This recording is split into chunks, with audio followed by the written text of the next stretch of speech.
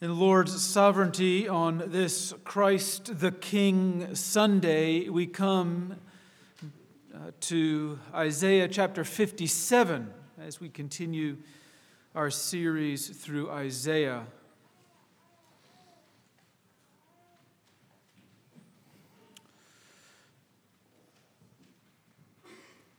Isaiah chapter 57, remember in the last several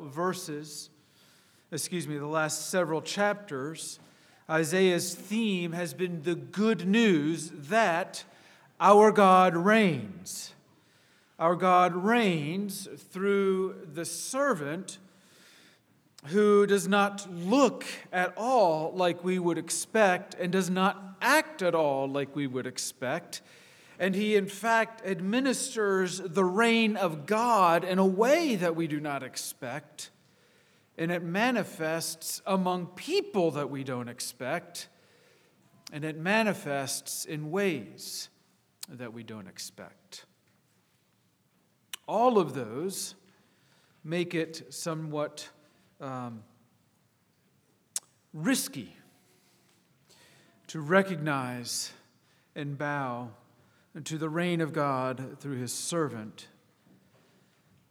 that we have come to know as Jesus. Read with me Isaiah chapter 57, the first 13 verses.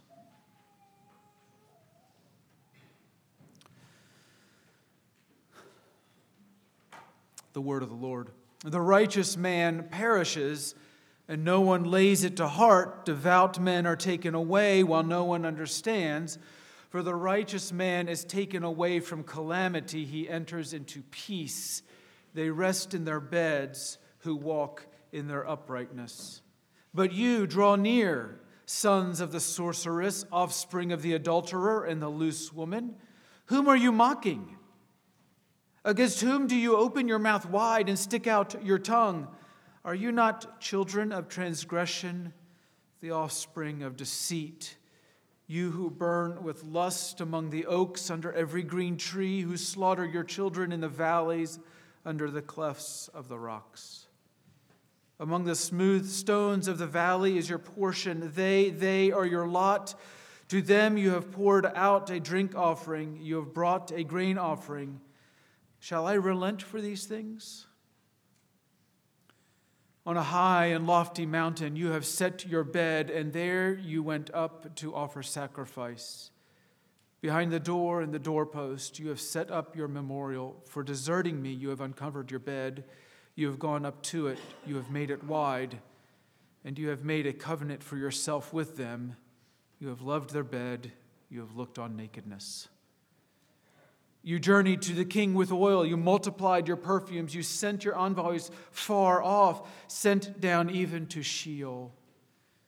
You were wearied with the length of your way, but you did not say, "It is hopeless."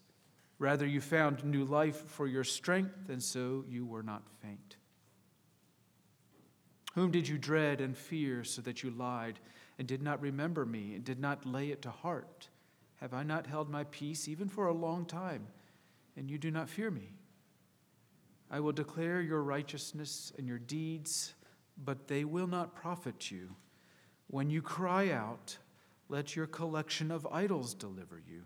The wind will carry them off, a breath will take them away.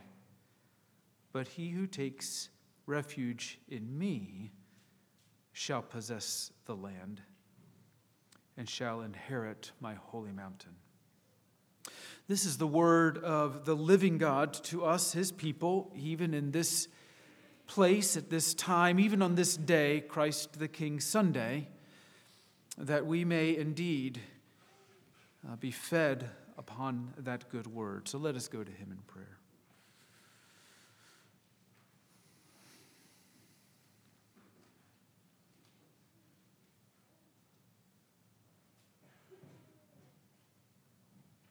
So, Father, we come to this time, in this hour that you have set aside to this your word. And we pray, Father, that by your Spirit you would grant us courage to hear, to receive, to respond to this your word. Feast us upon the light of your word, the wisdom of your word, the truth of your word. Protect us from foolishness and darkness and error. For we pray it as your children in Jesus. Amen.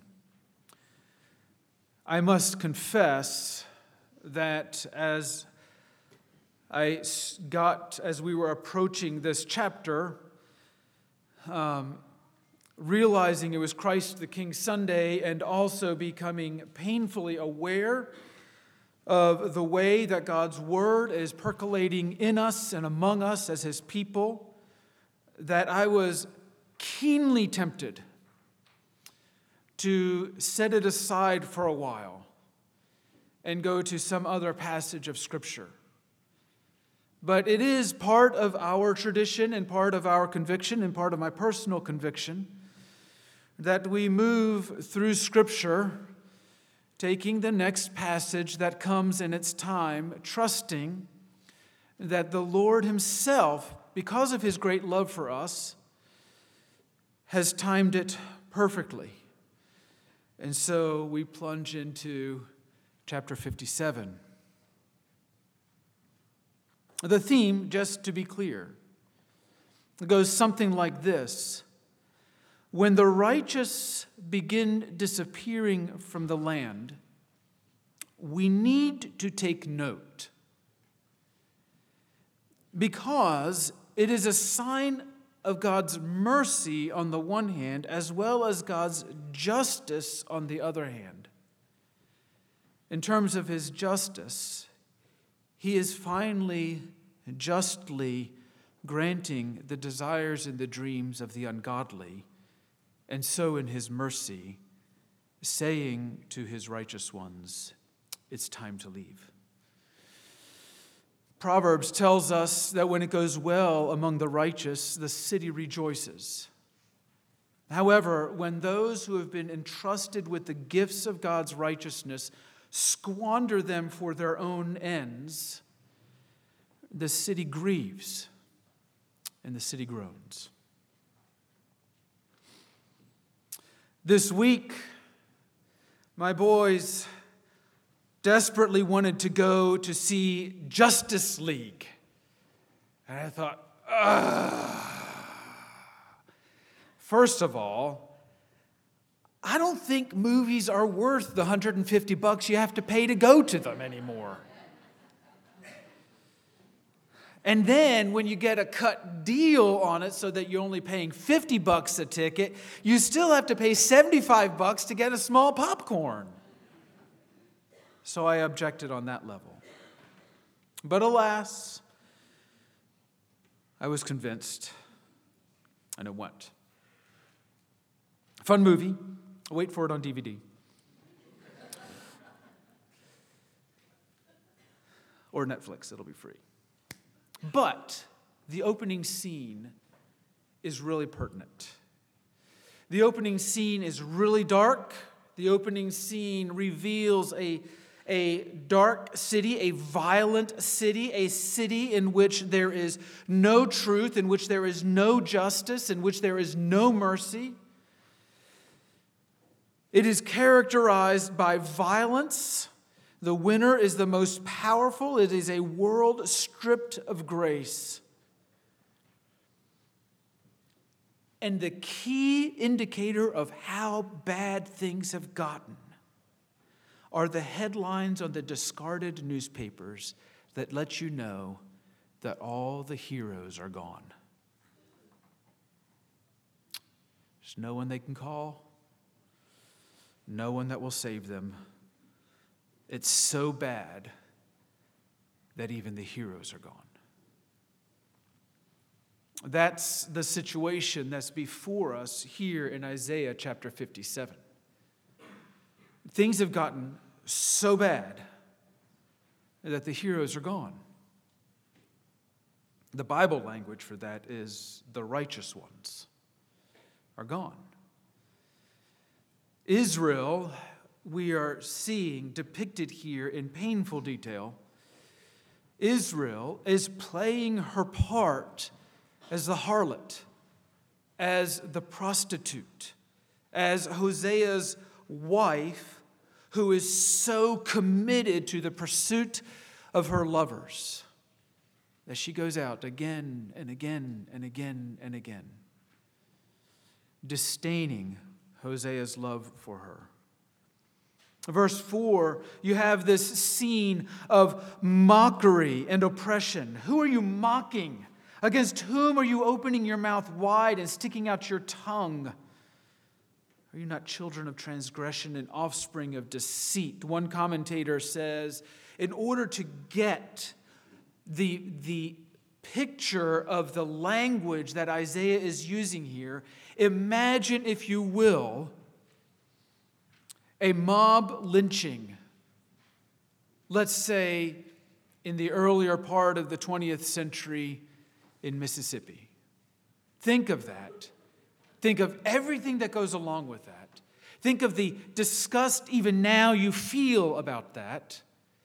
Think of how twisted it is that the people who are perpetrating such a lynching do so in their own mind in the name of justice, in the name of right, in the name of God even. How twisted must that be? And once you start to internalize that and lay hold of that image, that's the image here in verse 4. Isaiah is coming and saying, what are you doing? Look at yourself. Do you recognize what's happening here? This is how bad things have gotten. Verse 5, you burn with lust among the oaks under every green tree. Most people believe that what the image there is that the idolatrous or Canaanite religions, some of the holy places were under the green trees. And that Israel very happily went up and joined them there in these lustful, sordid worship experiments. Lusting, burning with lust, and sacrificing of children. And so we think to ourselves, shoo, glad we don't do that. And yet we find the same thing. Isn't that exactly what consumerism is and materialism? Even as Scott was talking about, we give thanks on Thursday and then we go out to accumulate more on Friday.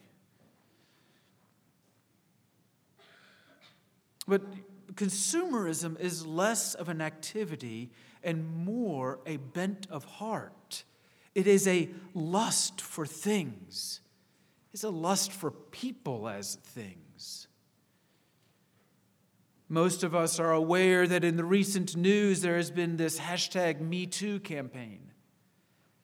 And it's been a sobering experience for a lot of people just to see the number of people who are saying #MeToo. Why? Because, brothers and sisters, we live in a society that has trained us to look at things and look at people as things, to accumulate people and things for our own ends. That's lust.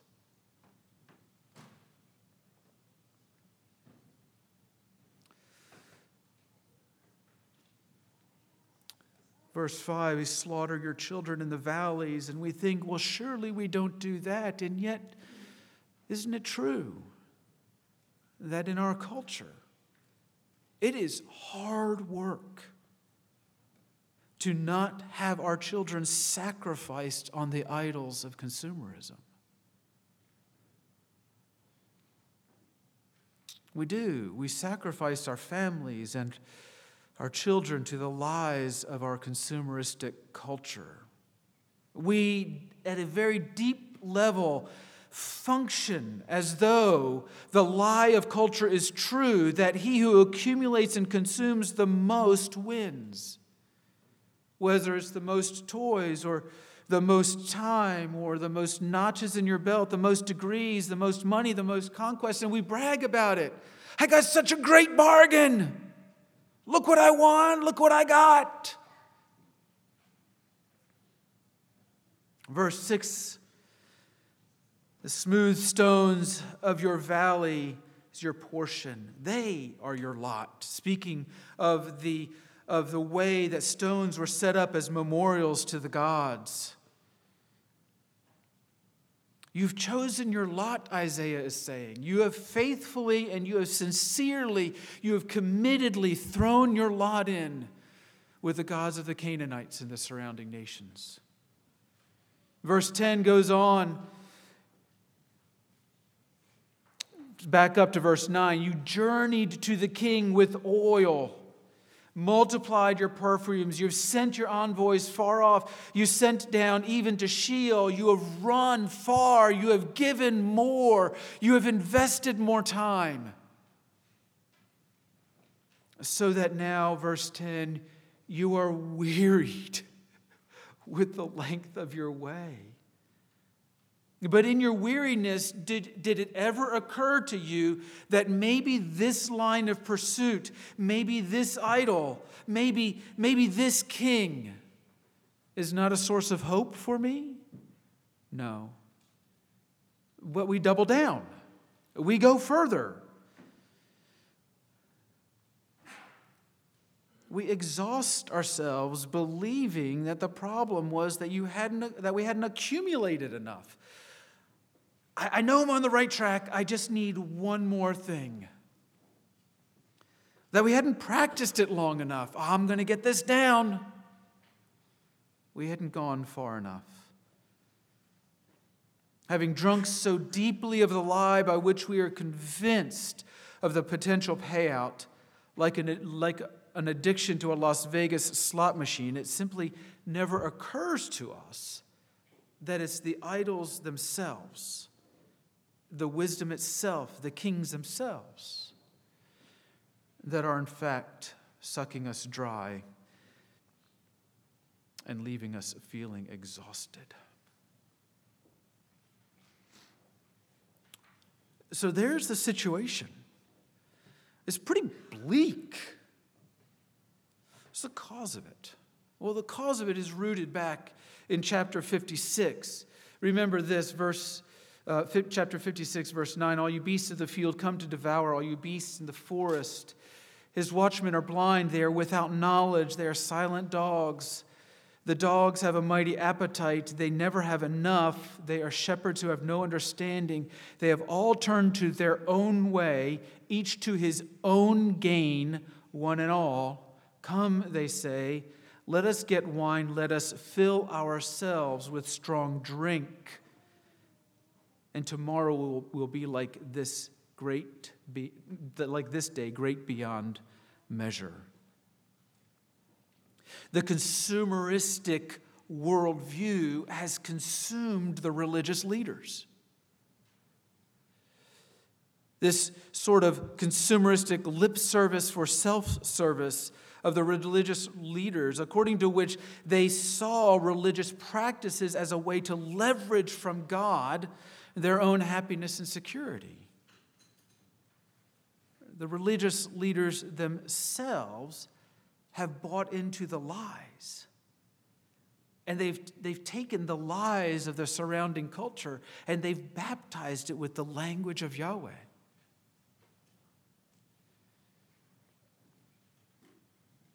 Their lip service for self-service, as the New Testament might describe it, gives the appearance of faithfulness and godliness, but lacks the substance of it. This stands in stark contrast, remember, to the eunuchs and the foreigners that we talked about last week. Remember, the eunuchs and the foreigners, they all lack the appearance of faithfulness and godliness, and yet demonstrate the substance. And here at the end of chapter 56, we have those who have the appearance of faithfulness and godliness, but lack the substance of it. And it's that rot that we see playing out in chapter 57. But the point is not that it's a religious leader problem. The point is that it is a problem of the heart. It is a faith problem. It is a religion problem, if you will. So think about it this way. Here in the South, if any of you are from the North, you have had this frustration. In the South, we say, "Do you want a Coke?" And you say, "Sure." And then the Southerner will follow that up saying, "What kind?" The Northerner says, "I just told you." But in the South, you have to understand, Coke means carbonated beverage. Because we have taken the best of all possible carbonated beverages and we have put that label. Sorry, David. Sorry, Doc. The best of all possible carbonated beverages, and we say Coke. And so Coke becomes the name for the whole class. And very similar, there's a similar dynamic here. The religious leaders come to represent the beating heart of the nation. The religious values, the faith values of the nation. They are the most visible embodiment of those values, if you will. At least that's how it works here. This is true in other portions of Scripture, most perhaps obviously in Ezekiel. The religious leaders themselves are called out for a slightly different reason. But here, the point is that the religious leader is the most visible manifestation of this faith rot or this faith cancer at the heart of the nation. Russell Moore, speaking on the topic, he calls a topic entitled "Slow Motion Sexual Revolutionaries," argues that the church in North America lost its argument with the culture about human sexuality long ago when it capitulated to the culture's romanticized vision of marriage's purposes, namely, marriage is for my personal peace and happiness. The point that he is making is that it's not a new crisis that we find ourselves in as a church in North America trying to deal with what we might call the new sexual issues going on. The fact is that we lost that battle back in the 50s, if not before. Because, like Israel, without our knowing it, we allowed the surrounding nation to define what God alone defines. But it's not just that. Having deeply imbibed the values of consumeristic, materialistic, expressive individualism, we even conceive of the local church itself as merely a purveyor of spiritual goods and services. You see, the gospel and gospel gatherings, we've come to see the gospel and gospel gatherings as a product that we buy in order to make us feel happy. So that if it ever makes us feel sad, it is no longer something I want to consume or participate in. Here too, the cancer of the surrounding culture manifests among the people of God. And so it is. A cancer to which we find ourselves in our culture, and perhaps I find myself, perhaps you find yourself deeply committed. And so, on top of all of that, the final terminal signs of a society gone bad is the diminishing and disappearing presence of God's righteous ones. Look at that, verses 1 and 2 of 57.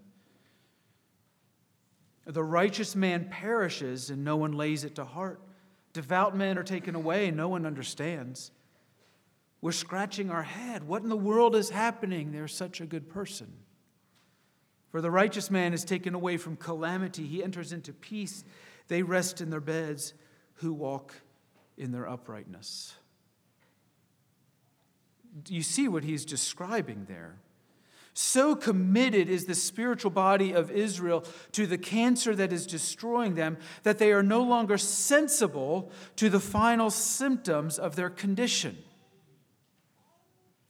The disappearance of the righteous, the disappearance of society's white blood cells, if you will, with which the Lord has blessed society in order to cultivate true worship and restrain the evils of false worship. So committed are the Israelites and their religious leaders to leveraging God for their own personal peace, comfort, security, and affluence that they're simply inattentive to and unaware of the coming judgment. So think about Sodom and Gomorrah. We know the story of Sodom and Gomorrah. The servants of the Lord, the angels of the Lord descended, and they were on their way to Sodom and Gomorrah. Why? One, to clarify that in fact the evil was as pervasive as the complaints had made it sound. And then two, to destroy them. Why were they not destroyed beforehand? Well, the intercession of Abraham reveals why. Because that there was one righteous family still there. And we might debate what we mean by righteous in the case of Lot and his family, but the indicators are clear that it is by association with the man of promise, Abraham himself. But the people of Sodom and Gomorrah had no idea what was coming. They had no understanding of the significance that Lot and his family were being taken away. But it was the last stop. It was the removal of the last break of God's mercy. In fact, as we know from ministries of Jeremiah and Ezekiel and Daniel and Amos and Hosea and other of the prophets, not only were Israel insensible and unaware, but they were insensible and unaware because they were presumptuous. Because their logic went something like this: since God is love, and since we are the objects of that great love, He would never, ever say or do anything that would make us sad.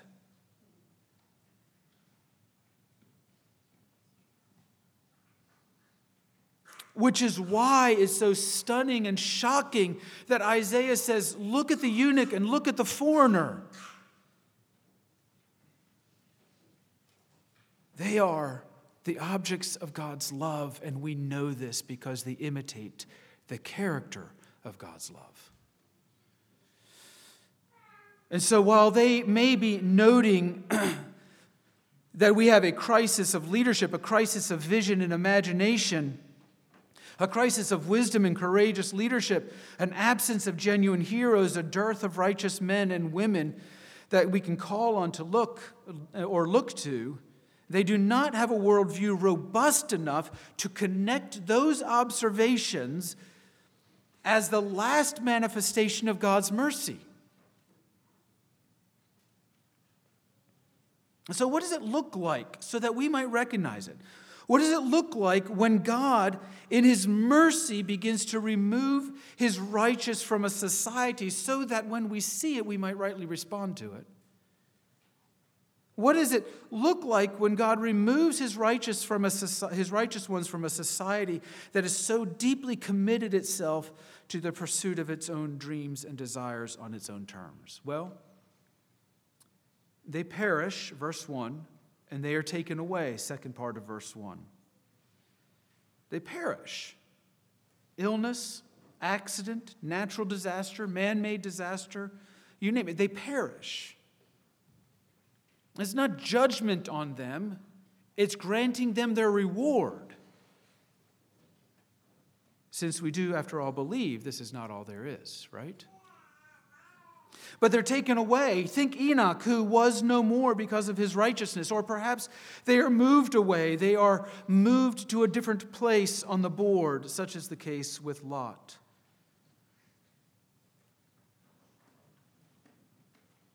That's what it looks like. We can explain it away, as the Israelite leaders most certainly did. But Isaiah is telling us that when this is happening, the Lord, this is what it looks like when the Lord is slowly removing the brakes of his mercy. This is Isaiah's version of what we read in Romans chapter 1, 18 and following, where periodically in that process the Lord is saying he gave them up to the desires of their heart. If this is what you want, you can have this.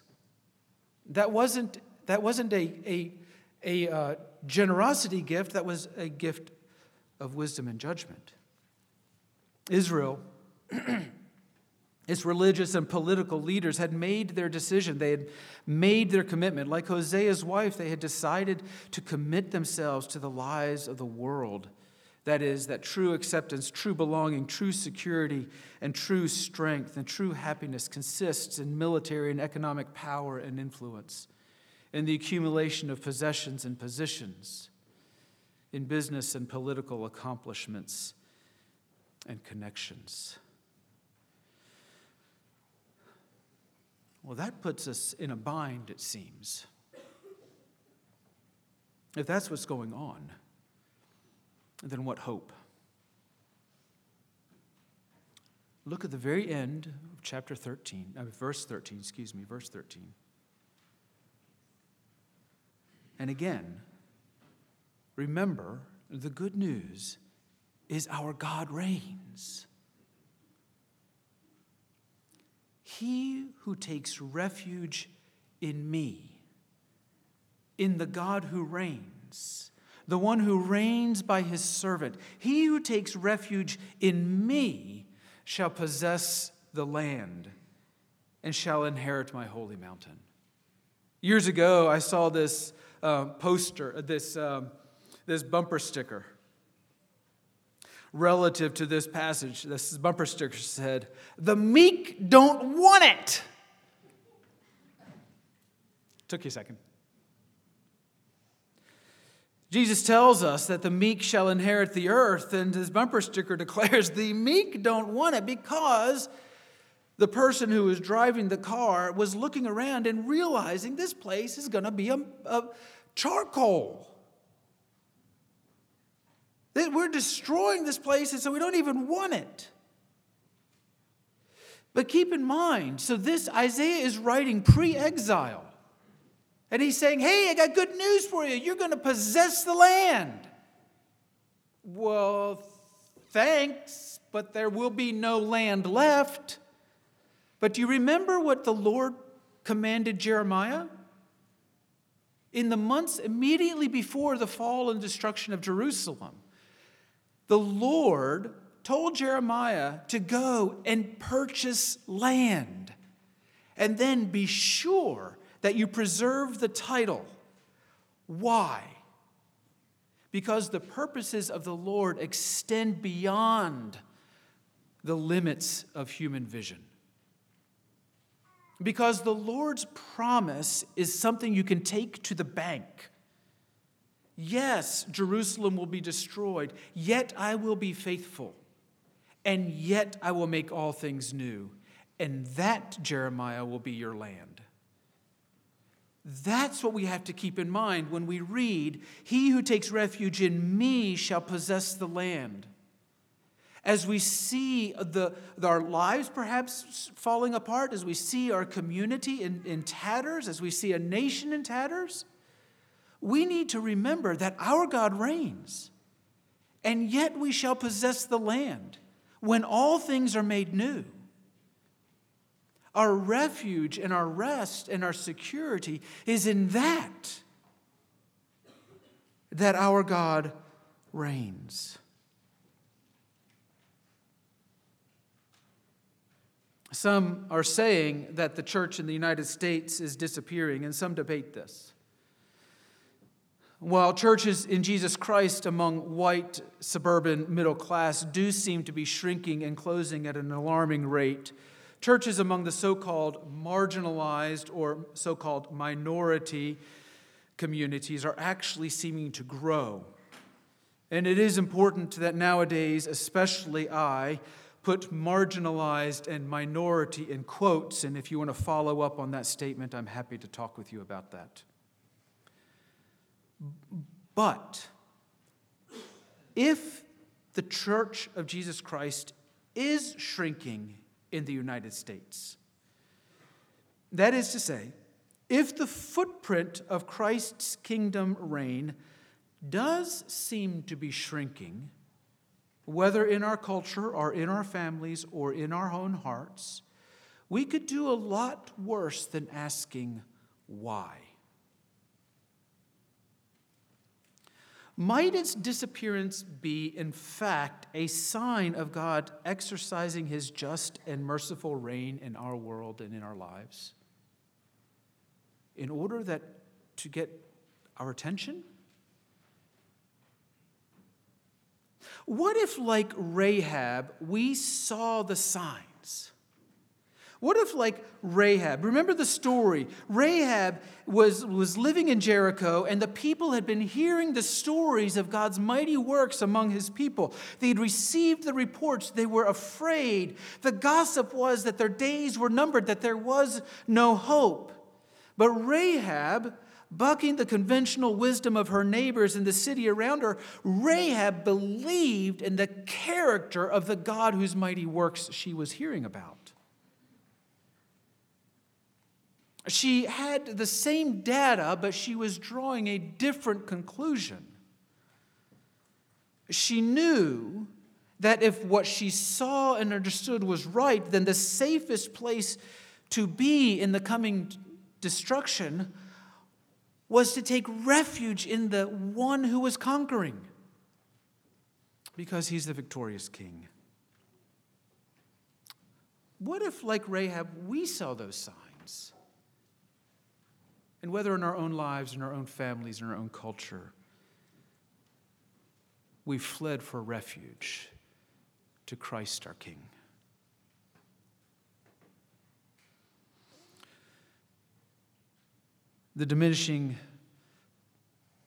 We can think about the diminishing presence and influence of the righteous in Flintstone. We can think about the diminishing, perhaps even destructive returns of our own adulterous and idolatrous pursuits. And what if we saw all of these things as a sign that our hope and our refuge is in the one who reigns, the risen one, the reigning one, Christ the King?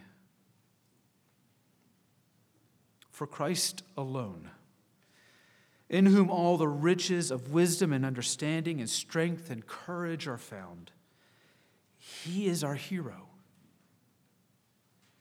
He has gone before us. He has won for us the victory. He has defeated our idols and our enemies and secured for us a place at the king's table. This is why our idols fail, because he has won the victory.